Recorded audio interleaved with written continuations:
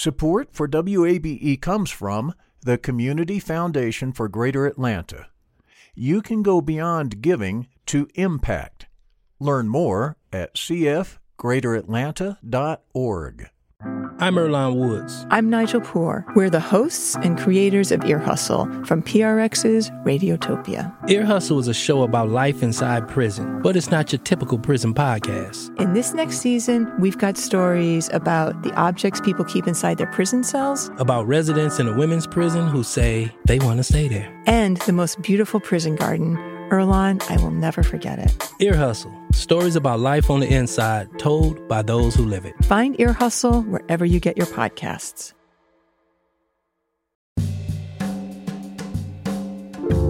Cloudy skies. Welcome to this Thursday edition of Closer Look. I'm Rose Scott. Coming up in just a moment, we'll hear how Latino leaders in Gainesville are working together to mitigate the spread of the coronavirus. I think that what this crisis has brought on is more awareness of the disparities that exist today, more understanding of the living conditions and working conditions of people within the community. And also in related news, here's the latest information as it relates to the coronavirus here in Georgia. As of noontime today, there are 40,157 confirmed COVID-19 cases. The number of deaths statewide is reported to be 1,724, and there are 7,194 hospitalized. Again, that's all according to the Georgia Department of Public Health, again, as of noontime today. And later today, Georgia Governor Brian Kemp will give an update on the current status of the COVID-19 pandemic right here in Georgia. Governor Kemp will be joined by Georgia Department of Public Health Commissioner Dr. Kathleen Toomey. And you can hear more regarding the briefing during All Things Considered, hosted today by Jim Burris. And also a one-on-one conversation with Dr. Toomey on today's edition of the podcast, Did You Wash Your Hands?, hosted by our very own Sam Whitehead. This is Closer Look.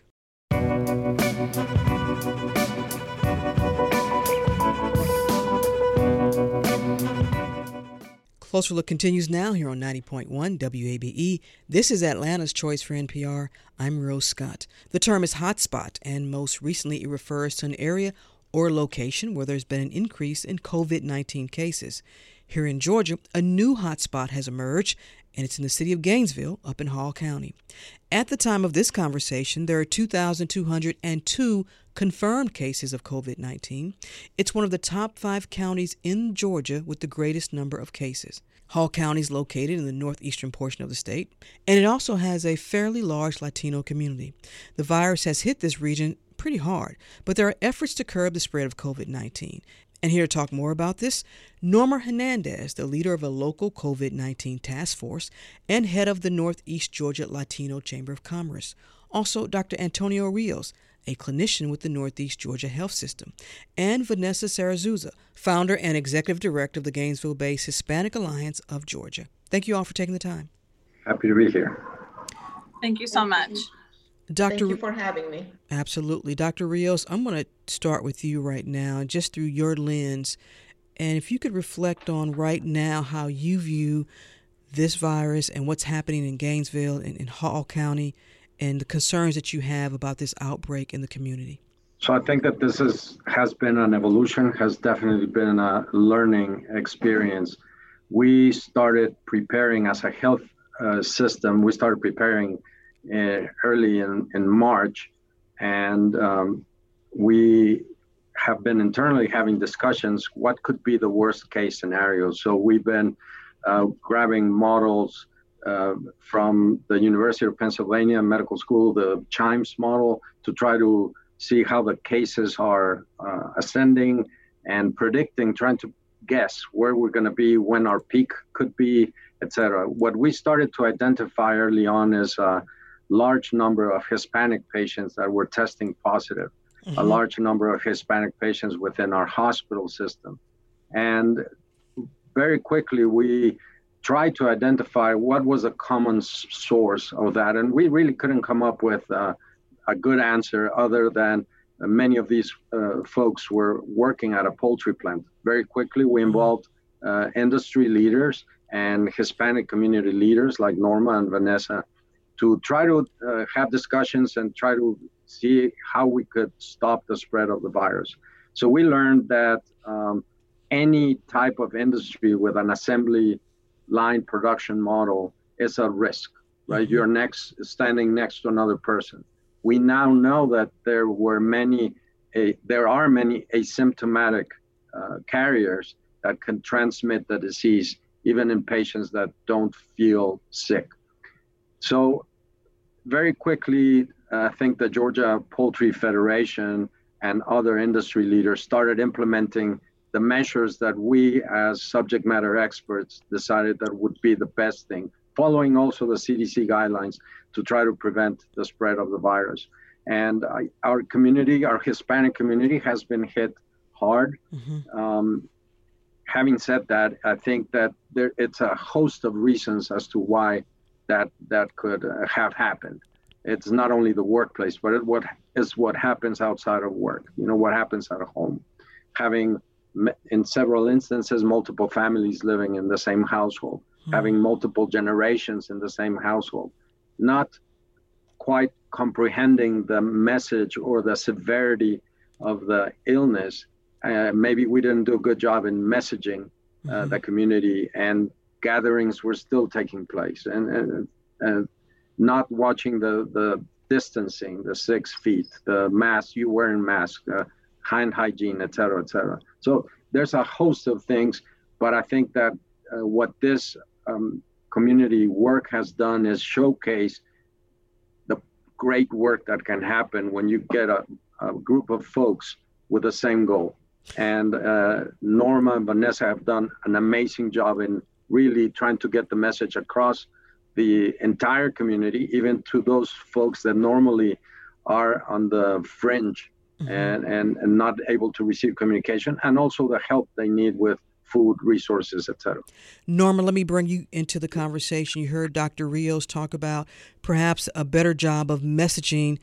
What initiatives are you all putting forward? We are still working in messaging and making the message to be a simple message to our community. We are trying to ensure our Latino community, that the whole community, I should say, that we are all in this together and we care about each other. We have worked with Dr. Rios, of course, he's one of our heroes in town, and we are working with leaders like Vanessa and others in the community. We are employing, or we are working with people that our community knows and trusts.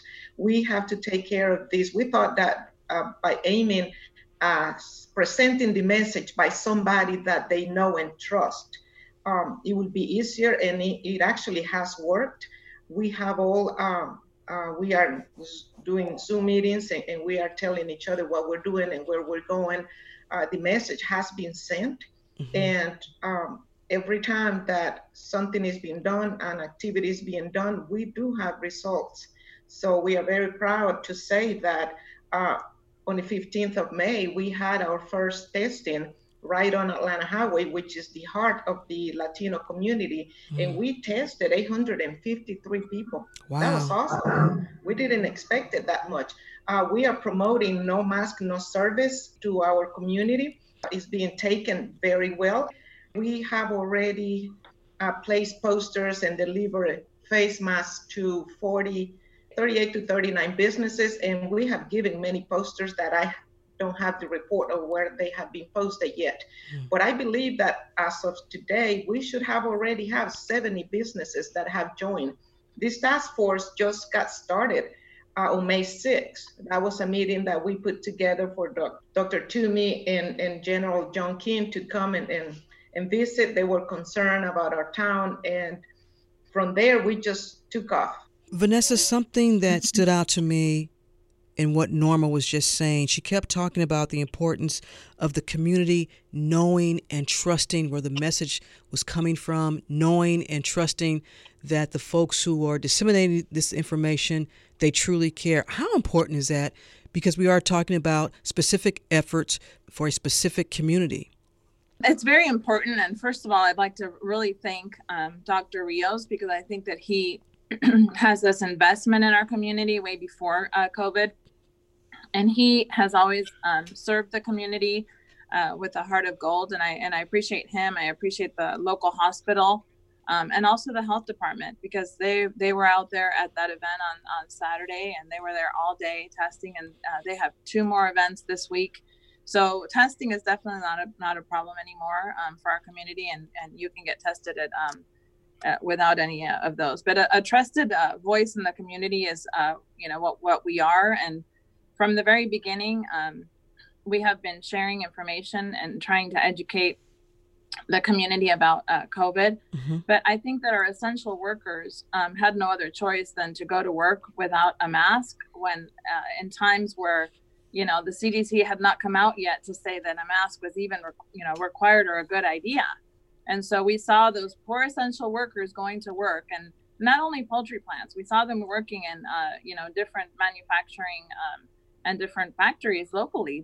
They were working side by side, and they were essential workers, and they had to go and work, and they had to deal with the person that was positive, and that company had to deal with as much or as little information as they had and what to do in those instances at the beginning of this crisis. So I think that, we tried to deal with our community as far as the fears that they had in going to work. Mm-hmm. When somebody was positive, they were waiting to see if they didn't have to go to work, but they're critical essential if they work in a poultry plant, and they were not going to stop working. So we went through all of those different phases with our community, and we felt it was a good idea to get Dr. Rios on a live with Hispanic Alliance, and we did that twice with him, and we had 4,000 views on our videos and questions and answers that they would either do privately or on our live. So we were very, very thankful to be able to get that information out to our community in a timely manner. But a lot of these people did not have a choice other than to go to work for many reasons. Well, let me stick with you for a moment, Vanessa. You just said a lot of the folks did not have a choice because they needed to go to work for many reasons. In their household, that income is primary, more than likely. And also because they're critical, essential to the food supply of our nation, our state. And so they didn't have a choice but to go and work. And yes, they do depend on that work. Well, let me ask you this. Did you all have any conversations with the operators of the poultry plants or any other industry up there? And what was the response? I can take that. I think that, as we started hearing from our own clinicians and, that there was this cluster of people that many of them have some sort of connection to the poultry plants. Mm-hmm. That's the dominant employer in our community. So in some way, shape, or form, you're connected to somebody that works in the poultry plants. We immediately started discussions with the Poultry Federation of Georgia and other industry leaders, and started coming with measures that we needed to put in place to be able to protect the workers. And I think that as many of us have toured the poultry plants right now and have seen the work that they have done. Could it have been done earlier? Of course, mm-hmm. But we didn't know. I mean, like Vanessa said, early on, I have a paper from one of our Atlanta Hispanic heroes, Dr. Carlos Del Rio, that, early on in April, this was published. And at that time, still, the CDC hadn't implemented the recommendation for the wearing the masks. We started really being a little bit more aggressive as soon as we got the information. So you all have been inside some of these poultry plants, and you see protective measures that maybe they weren't there before, but you see protective measures, and are they satisfactory to what should be happening? I think they are. I think that the Poultry Federation really sent out this guidelines for the plants, and their temperature screening of all the employees. Mm-hmm. If people feel sick, they should not go to work. There are physical barriers in between the employees, so they don't have direct contact with each other. They're staggering all the meal breaks, so there's not a cluster of people at the same time in their dining areas, and separating, blocking spaces within the dining area so people can have a distance from each other. I think they've done a real good job. Dr. Rios, I want to stick with you just for a moment because I'd like for you, if you can, to take our listeners through what a typical day may be like for you now inside the hospital and how you all are adapting to accommodate an increase in patients. So there's two aspects of the healthcare currently. What happens within the hospital and what happens outside in the doctor's offices. Within the hospital, we know that the numbers are down across the board. The emergency room visits, the volume of patients in the hospital have decreased. And there's probably a few reasons for that. Patients are afraid to come to the hospital, fearing they could get infected, which is not true, but that's the fear. The second is that we stopped all elective procedures, surgeries, imaging, etc., in order to try to prevent the numbers from increasing, and also to learn how to deal as we are starting to ramp up those procedures again, starting to open our imaging centers, etc. So we have some COVID-specific units in which, once the people go into those units, they have to be properly gowned and wearing all their protective equipment. We have designated areas where they put on the equipment, go into the units, and in many instances, this is really hard work. Sometimes there's not that chance for a break whenever you feel like it, because the break implies you have to come to this area to remove all your protective equipment, and so that it can be cleansed if it can be, and then you go back to break, and then you have to go back in. So these folks are spending many hours without the ability to even drink water, if you will. So it's a hard work, and it's the emotional. We don't have visitors except on certain circumstances, but for people that are in intensive care units, we really don't have visitors. So the nurses and many times the doctors have to be on the phone or on iPads communicating with the family members and the condition of the patient. So that adds time to the process. So there's the stress, the emotional toll on these people that get really, really sick. And then on the outpatient side is the same thing. We want to make sure that our patients feel safe. And if you are at risk, if you have any of the conditions that put you in a high risk category, we want to make sure that if you come to the office, it's because you absolutely have to come to the office. We've launched within our group the ability to do telehealth visits. And within Northeast Georgia Physicians, we're doing over 1,000 telehealth visits a day. So we're now trying to bring more patients into the office, but again, to reassure them that they're being kept safe. Norma, you all talked about testing. There's been an increase in people coming out getting tests. You've talked about the No Mask campaign. You all have been instrumental in working with the poultry plants. Those are all three positives. What other challenges still exist? What other areas do you all want to tackle? And especially as you being the leader of the COVID-19 task force. I don't think that we have anything against. I think people is joining. People is understanding what's going on. We did start it with people not wanting to test. They didn't feel secure, like Dr. Rios says, they didn't want to go to the hospital. So I think that we have convinced everybody that, yeah, you don't have to do that, but hey, look, it's right here. Like today, we have 2 sites of testing today. So, and the tests are coming out really fast. I think people is trusting, the community is trusting that we're doing a service and that we are here for them. I believe that we are convincing them that take care of themselves and try to take care of somebody else. Vanessa, let me bring you back into this conversation because I asked Norma about what challenges she felt still were there. I'll ask you that same question. Are you all satisfied with obviously what you have been able to accomplish? But if there is something, some area, some subgroup within the community that you all haven't reached, what is it and how do you plan to address it? Well, as an organization, we have addressed the need for access to food for our community that's unemployed. We saw poultry plant workers and others, even construction workers that were not working because of COVID. They got sick because of this crisis. We've seen, just families affected by this, and so we organized 2 different strategies to address hunger in our community during this crisis. And through a generous donation, we actually became our own food bank. So we address it through emergency food boxes that every family that's sick or affected with COVID and cannot come out of their home, we leave a box of food for about a week. Through volunteers, we've had a ton of our community members wanting to get involved and helping each other.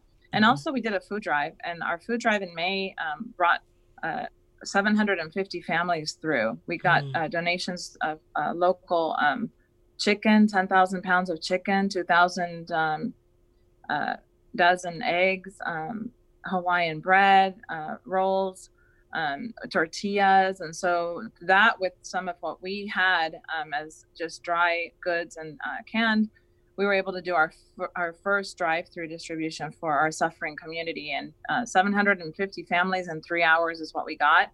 And our next one is June 6th. So we feel that we need, we still have those same committed partners to help us address hunger through this crisis with them.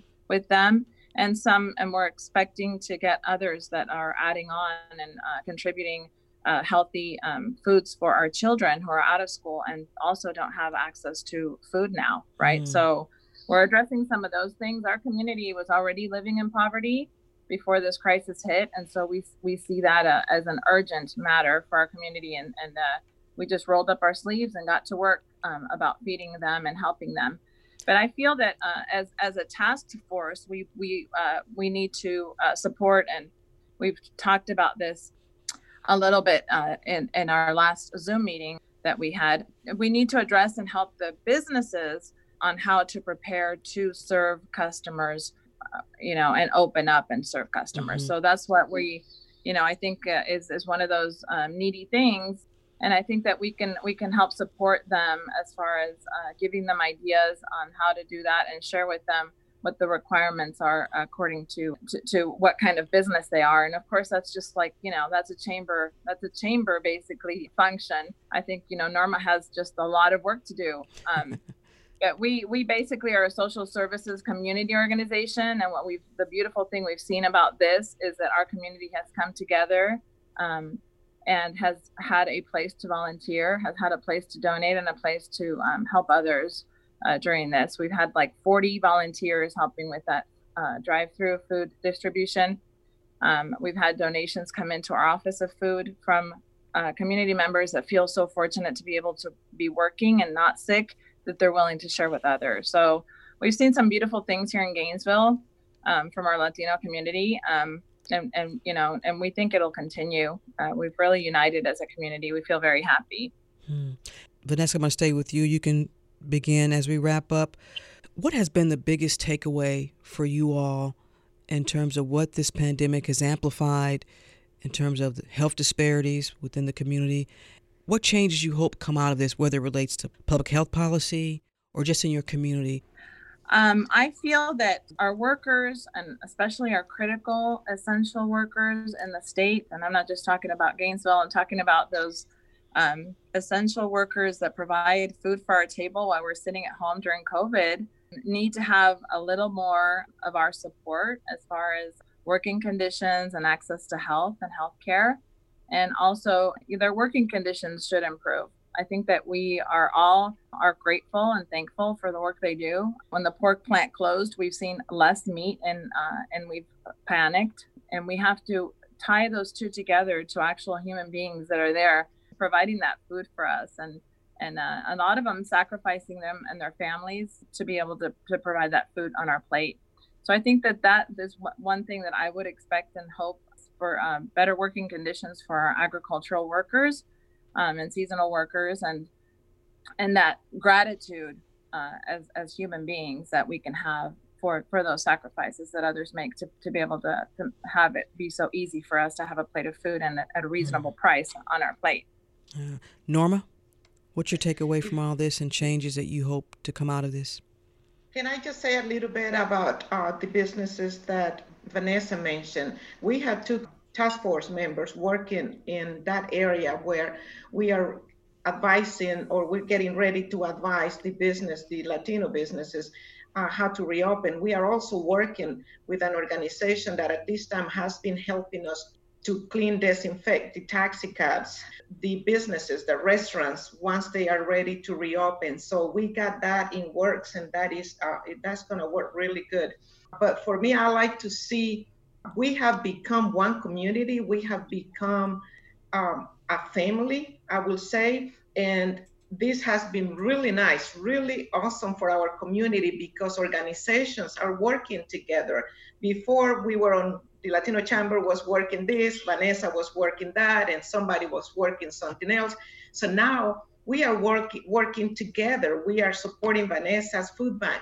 Everybody is supporting this task force. So I think that is something that has worked together. The community has recognized all the services that are available. So for me will be, more support for our workers, of course, and just things to stay the way that we have put it together this time, and maybe improve. Of course, we can improve on that. So let's just keep on thinking that everybody in our community are essential workers and everybody deserves to be treated important. And Dr. Rios, then I'd like for you to address then through your lens what you hope changes in terms of the nation's approach to public health policy. I think that what this crisis has brought on is more awareness of the disparities that exist today, more understanding of the living conditions and working conditions of people within the community. But like Norma and Vanessa said, it has brought us together. It has broken the walls or the silos between our English-speaking community, Spanish-speaking community, other communities. We're all working together along with our local public health, our local health systems, schools, religious institutions, the state legislature and officials, the state public health. It has been amazing to see how the collaboration has broken all those barriers. And what I would like to see in the future is, like Norma said, that we continue working together, and that public health continue to be at the forefront of everybody's mind,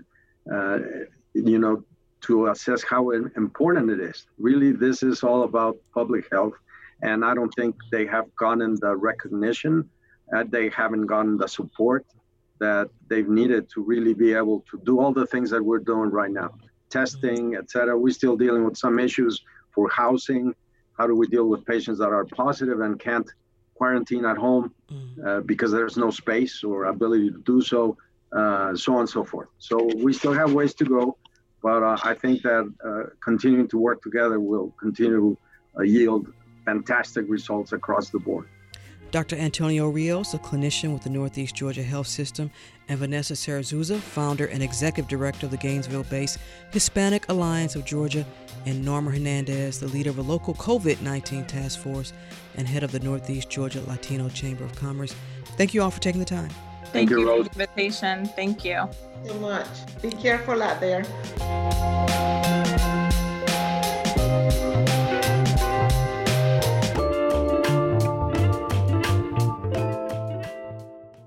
Support for WABE comes from the Community Foundation for Greater Atlanta. If you love Atlanta, you can invest in the big picture.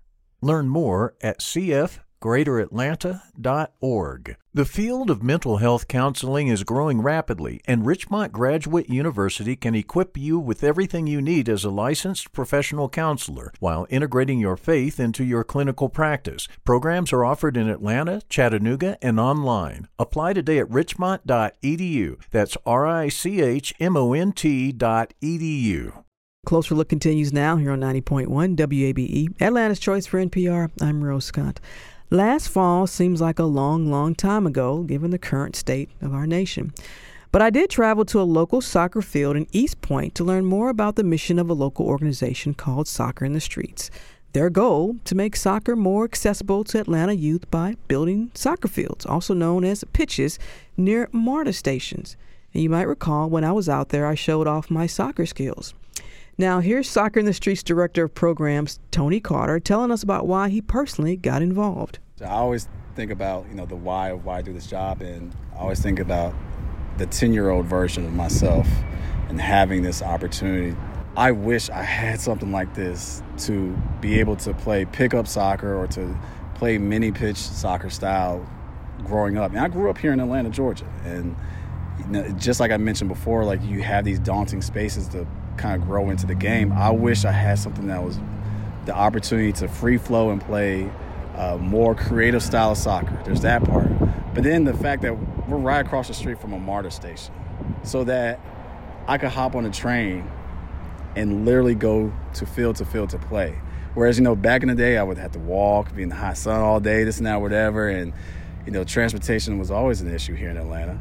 But now that we're kind of hitting that issue of, okay, transportation won't have to be a big hurdle for someone just to play the game of soccer, which is a game that shouldn't cost much and doesn't need much to go to get it done. Well, now due to the COVID-19 pandemic, sadly, the soccer field in East Point is no longer open for soccer games, but it is serving a different purpose. And joining me again to tell us more about this is Soccer in the Streets Director of Programs Tony Carter and the organization's Executive Director, Phil Hill. Thank you both for taking the time. I really appreciate it. Morning. Phil, it's only fitting that I get a better assessment from you. Tony told me back then he was probably the best soccer player in the whole organization. Is that true still, sir? Yeah, we always let him live in that world. He's significantly younger than me, so you wouldn't want to trample on youth. Tony, let me come back over to you for a moment. How difficult has it been to not be able to have the kids come to the pitch and work on their soccer skills, or even just learn something new with soccer? How difficult has it been? It's been an extremely difficult time for us all. Obviously for everybody involved, the interruption of the way we used to live has impacted us all. But, especially for the kids in our program and the families involved, the physical activity is so important. And so the fact that so many kids are locked up in their houses, the parents as well too, they just want to get out and use that energy and do something healthy. And of course people are being creative, and we have been creative as well too, but it just doesn't beat the feeling of being on the field with the kids and that energy and excitement and the challenges that we face on a day-to-day basis. I mean, we all are yearning to get back out there, but it's impacting us hard, and it's tough, to say the least. Phil, as the organization's executive director, you all, like so many organizations, entities, businesses, whatever, everybody had to shift and make adjustments. What did you all talk about when you realized, okay, we have this pandemic, there's a shelter-in-place order now? Obviously, you couldn't plan for a pandemic, but take us through the process of the organization having to shift. I mean, everything we do is based on connection with the community. The whole station soccer program came from that because of the community telling us about the transportation issues the kids had. So the first thing we did was we went and talked to the community. So we talked to the parents mainly, talked to the kids and asked them what their highest need was. And back at the beginning of the pandemic, it sort of came into two buckets: the need for education support and then the need for food. So it really went around that healthy mind, healthy body focus for us. So we retooled and we started providing programming and activities around that, which was completely new to us. So we learned quick, we put together stuff quick, and that's where we ended up with our programs around food and education. And we're going to get to slices and strikes in just a moment, but Phil, just so folks know, the East Point pitch still remains closed for play and games, correct? And this is the case for all of the Soccer in the Streets fields? East Point is still closed. All of our facilities are currently closed at the moment. The only thing we use East Point for, the field down there, is for food distribution, through the slices and strikes. Well, let's get into that. Tell our listeners about slices and strikes. So as I said, the need for hot meals was a big issue for kids. I mean, not being at school and getting nutritional support from being there was huge. So the mini field we opened at Station Soccer East Point was done in conjunction with two small businesses there, Oz Pizza and Joel Buskin, which was an attorney. They sort of sandwiched the field. So I got talking to Chris Wiley, who is the owner of Oz Pizza, and he says, well, I can provide pizza for the kids. So that was genesis of it. So we reached out to our kids in that community. We talked to the mayor of East Point and engaged them. They got the word out, and that's where the slice came from. And then the strike came from, we assumed all of our kids had soccer balls, but very quickly it was apparent they didn't. So we started giving out a soccer ball with a piece of pizza. And that just put a smile on the faces of the kids. It gave them something to do when they returned home. And that's where Slices and Strikes came. So we started with a goal of distributing 1,000 hot meals to low-income kids. And we're in week 5 of that now. You're also working to provide one-on-one sessions with players. Tony, how does that work? Yeah, so as Phil alluded to earlier, as far as the educational support for the kids, that was a concern. So we partnered up with America Scores. They have DC Scores program where they have a curriculum that really does some written assignments. And so part of that is that we have a coach has a weekly call with a kid, and they get to check in with them, see how they're doing, see how they're dealing with this stay-at-home order, just to make sure we're staying connected with them. But also they're walking them through some written assignments where there's subjects such as community, diversity, inclusion, some great topics of discussion. And they're also getting some at-home soccer skills as well. So they have a weekly video that they get to work on. So we're trying to address the health part and the mental part as well too. And just as everybody knows, staying connected is hard during these times, but there's a lot of great conversations that have kind of come out of these discussions between the coaches and the players.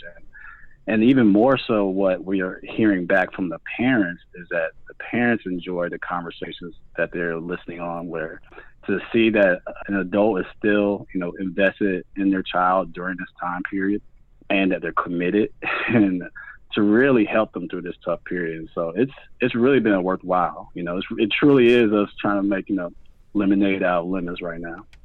Tony or Phil, and either one of you can answer this. How will the decision be made to possibly reopen the pitches or allow kids to come in? Maybe not the same number, maybe not games, but what will you all follow in terms of making that decision? So it's work in progress for us. I mean, we're following a number of what we call trigger points. So what US Youth Soccer recommend and do is one, what professional soccer is doing is another one. For example, whether the kids go back to school or not, that would be another one. So most of these trigger points that enable us to actually move back to doing partial or full interaction around soccer with the kids will unfold with those types of things as we move forward. But clearly, until we're very comfortable that having kids in close proximity to each other is not dangerous, then we'll stay doors closed. Gentlemen, as we wrap up, Tony, I know when I was out there, you and I both talked about how much we loved sports growing up. Not every kid may be as passionate about sports as you and I were growing up, but if you all could just reflect on this time and what you all see in terms of the importance of youth sports, and then here's an extraordinary time in our life where it's not able to be there for them. What that means. Yeah, I mean, it's one of those, unfortunately, you don't know what you have till it's gone type of thing. And then the fact that it's been taken away from us and the myriad aspects of it where, from watching sports to just being a spectator or, the actual just going out and playing with friends and everything, the fact that that's been taken away. I mean, it truly is, has people even itching and yearning even more for it. So, and it's one of those things like, I wonder if kids are going to be complaining about going to practice now in the future. And so, you and I never complained about practice, right? So it's going to be an interesting time when we first come back. I think kids, like, as soon as they get those lungs pumping and everything like that, they're like, whew, I missed that burn a little bit. Well, and you all both know that not just in terms of playing the game, but you can build life skills with kids around being part of a team. Phil, I'll give you the last word on that. We are a social sport, and that's the core of it. And this whole mess has just illustrated to me the destructive nature of isolation. I was talking to one of our coaches, Coach Abdul, over in Clarkston, where we have a big program with the refugee kids over there, and he heard from a 13-year-old boy he'd never heard from on Facebook. He'd been forever trying to get him to talk on Facebook to him, but he finally popped up because he was just like, Coach, when can we come back? My life's not the same. And Coach Abdul was happy because he got him on Facebook and now he can talk to him about homework.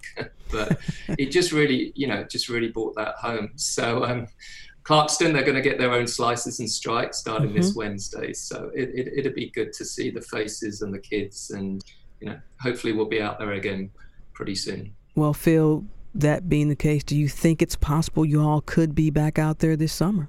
I would hope we're out there in some format in the summer. Yeah, I really hope we'll be out there then. We also hope to be continuing our food distribution programs as well, because the summertime for a lot of our kids who are in an at-risk situation normally gets worse in summer because they're out of school. A lot of them are latchkey kids, single parent families, mother is normally working, so that's when a lot of the negative behaviors can creep in. So we just hope to be out there. Everyone's waiting, the kids are waiting, the coaches are waiting, and the fields are ready. Soccer in the Streets Executive Director Phil Hill. I was also joined by Director of Programs Tony Carter. Thank you both for taking the time, and thank you both for what you're doing for the kids and their families during this time. Thanks, Royce. Thank you for having us.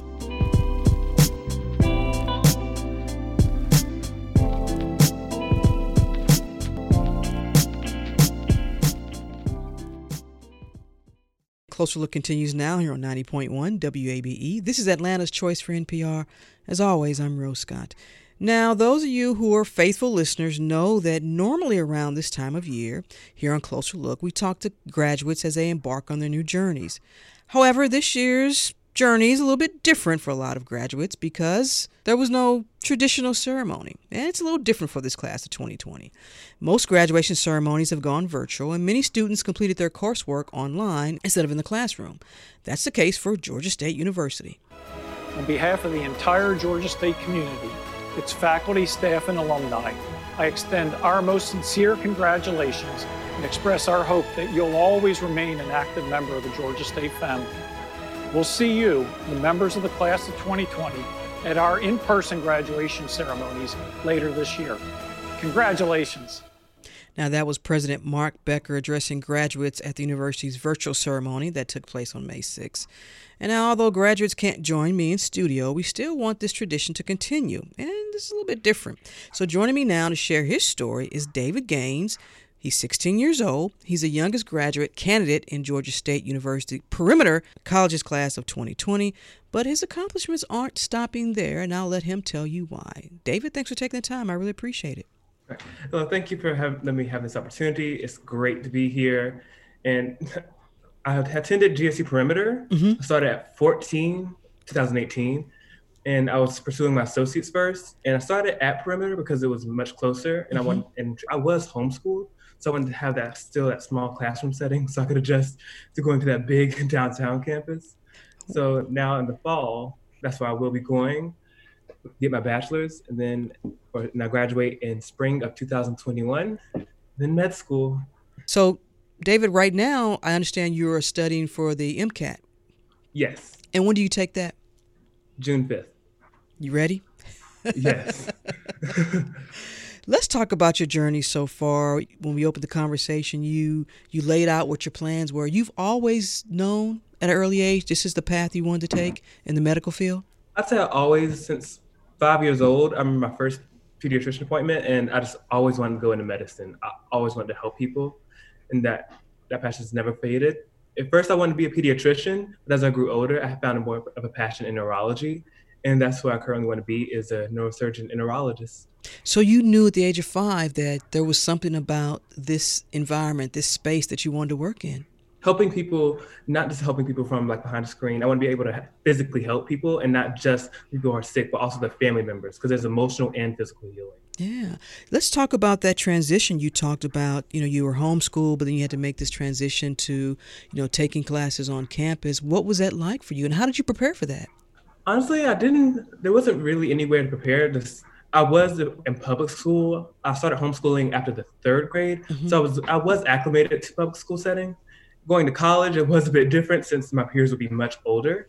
But honestly, being in the environment, it was actually much more comfortable for me, and I enjoyed it a lot. I think Perimeter offers a great adjustment for new students, especially if, like high schoolers or homeschooling students, because it is such a small classroom setting. And you can develop a great relationship with those professors and other faculty members. Was there an adjustment process for you because you talked about, being younger than most of your classmates? How did you maneuver through that? Well, since I was homeschooled, my sister, she was also in STEM, and I was always around her and listening to her. I think that's where I got my love from biology from as well. So I was always acclimated to being around people much older than me. So it was not much of an adjustment process. And David, I understand also that your passion and your desire to work in the medical field also is personal for you, correct? Yes. My sister, she had a brain tumor, and I also have some medical conditions like asthma. And so I know personally how it is going from the hospital, and I want to be able to help people because I know it can be very emotionally challenging going to and from the hospital. So being able to help that process be easier, and then having a doctor that listens to you, I think that's very important. So I want to be able to help those people as much as I can and get, again, hands-on experience. Let's talk about your mom for a moment and what it means to have her along this journey for you. You're not finished, you're still going, but what does it mean to have mom along? I will say right now, I could not do any of this without my mom. I asked her in 3rd grade, Mom, can I homeschool? And she was so supportive. And of course, it's a team effort. If I don't put in my part, she puts in her part every time. If I ask for something, she would do it and give 110%. So of course, I will give 110% back. She has been so supportive. She helps me find these opportunities. She never lets me give up. It's always great. And one thing I will say is she never pressures me into medicine. This has always been a passion. I know some people can feel very pressured by family members, but she's always been supportive. Say, if you want to change, if you want to go into any other field, you can. So it's great having that support system. And for my other family members, like my aunt and my sister. So in the fall now, you are going to move to Georgia State's campus downtown. Any concerns about you won't be too far from mom, no? We're actually relatively close to downtown. This semester, I took 2 classes downtown, and it wasn't much of a transition process. I think because I was at Perimeter for so long that I was more acclimated to the 100 student body in a classroom. Let me get your take on this pandemic, David, because you are a future medical scientist in a sense. So what has been your takeaway about this virus for you? I knew when it was starting, I was very concerned about it because of the modes of transmission it had. It could spread so easily. And then once it progressed, I believe on March 12th, when they said we're going to cancel graduation, I really knew then this is going to be something very serious. And it has a personal impact as some family members have lost their jobs because of this virus. I think one important takeaway is for microbial community, unfortunately, it isn't glamorous, so it isn't in the news a lot until it's too late where it's a pandemic. I think if we put more emphasis on how microbes work and how they can spread, we can prevent this from happening again, or at least lower the impact it has where the economy is falling because if people are losing jobs. Now, so many people are having to file for unemployment because of a simple microbe. And so, David, I want to be very clear.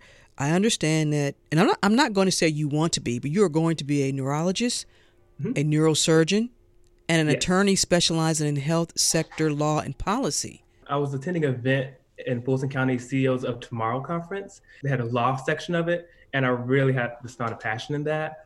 And I really want to focus on medical malpractice, especially helping underrepresented minorities who don't get proper treatment.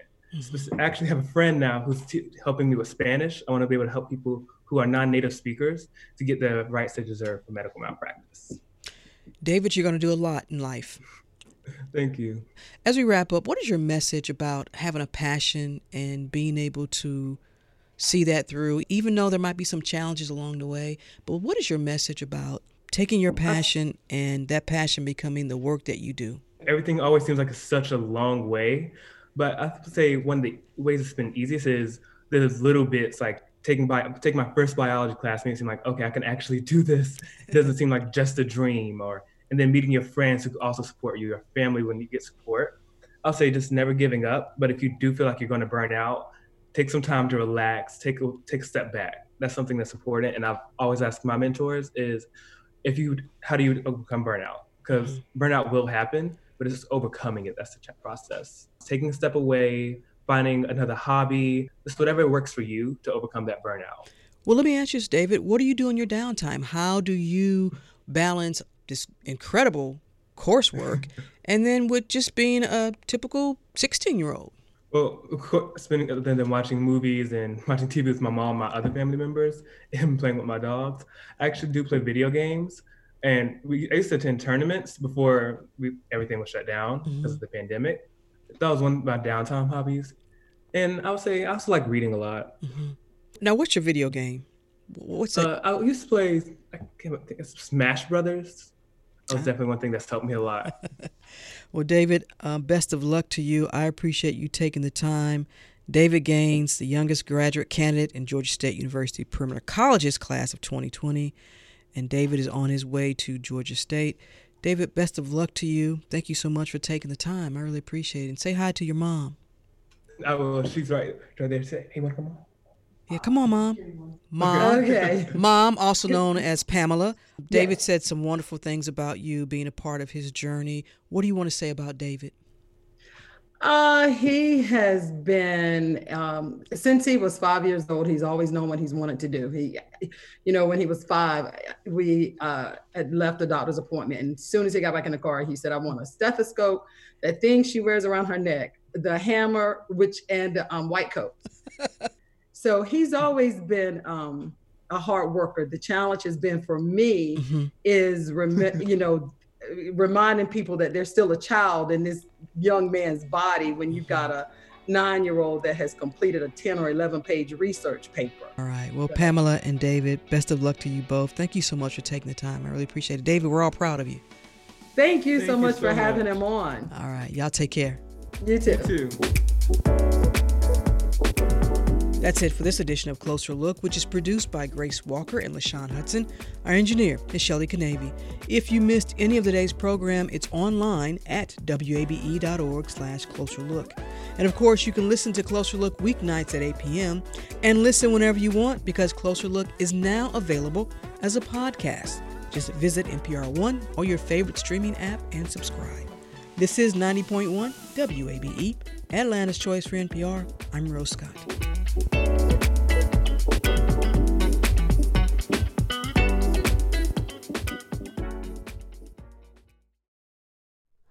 Hi, it's Terry Gross, the host of Fresh Air.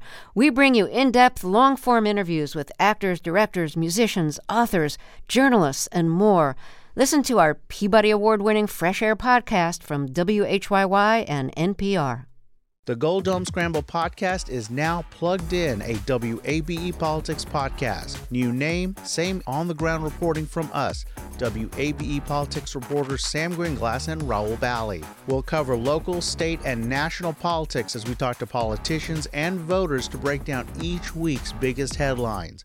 New episodes drop on Fridays. Listen and subscribe at WABE.org or your favorite podcast platform. WABE.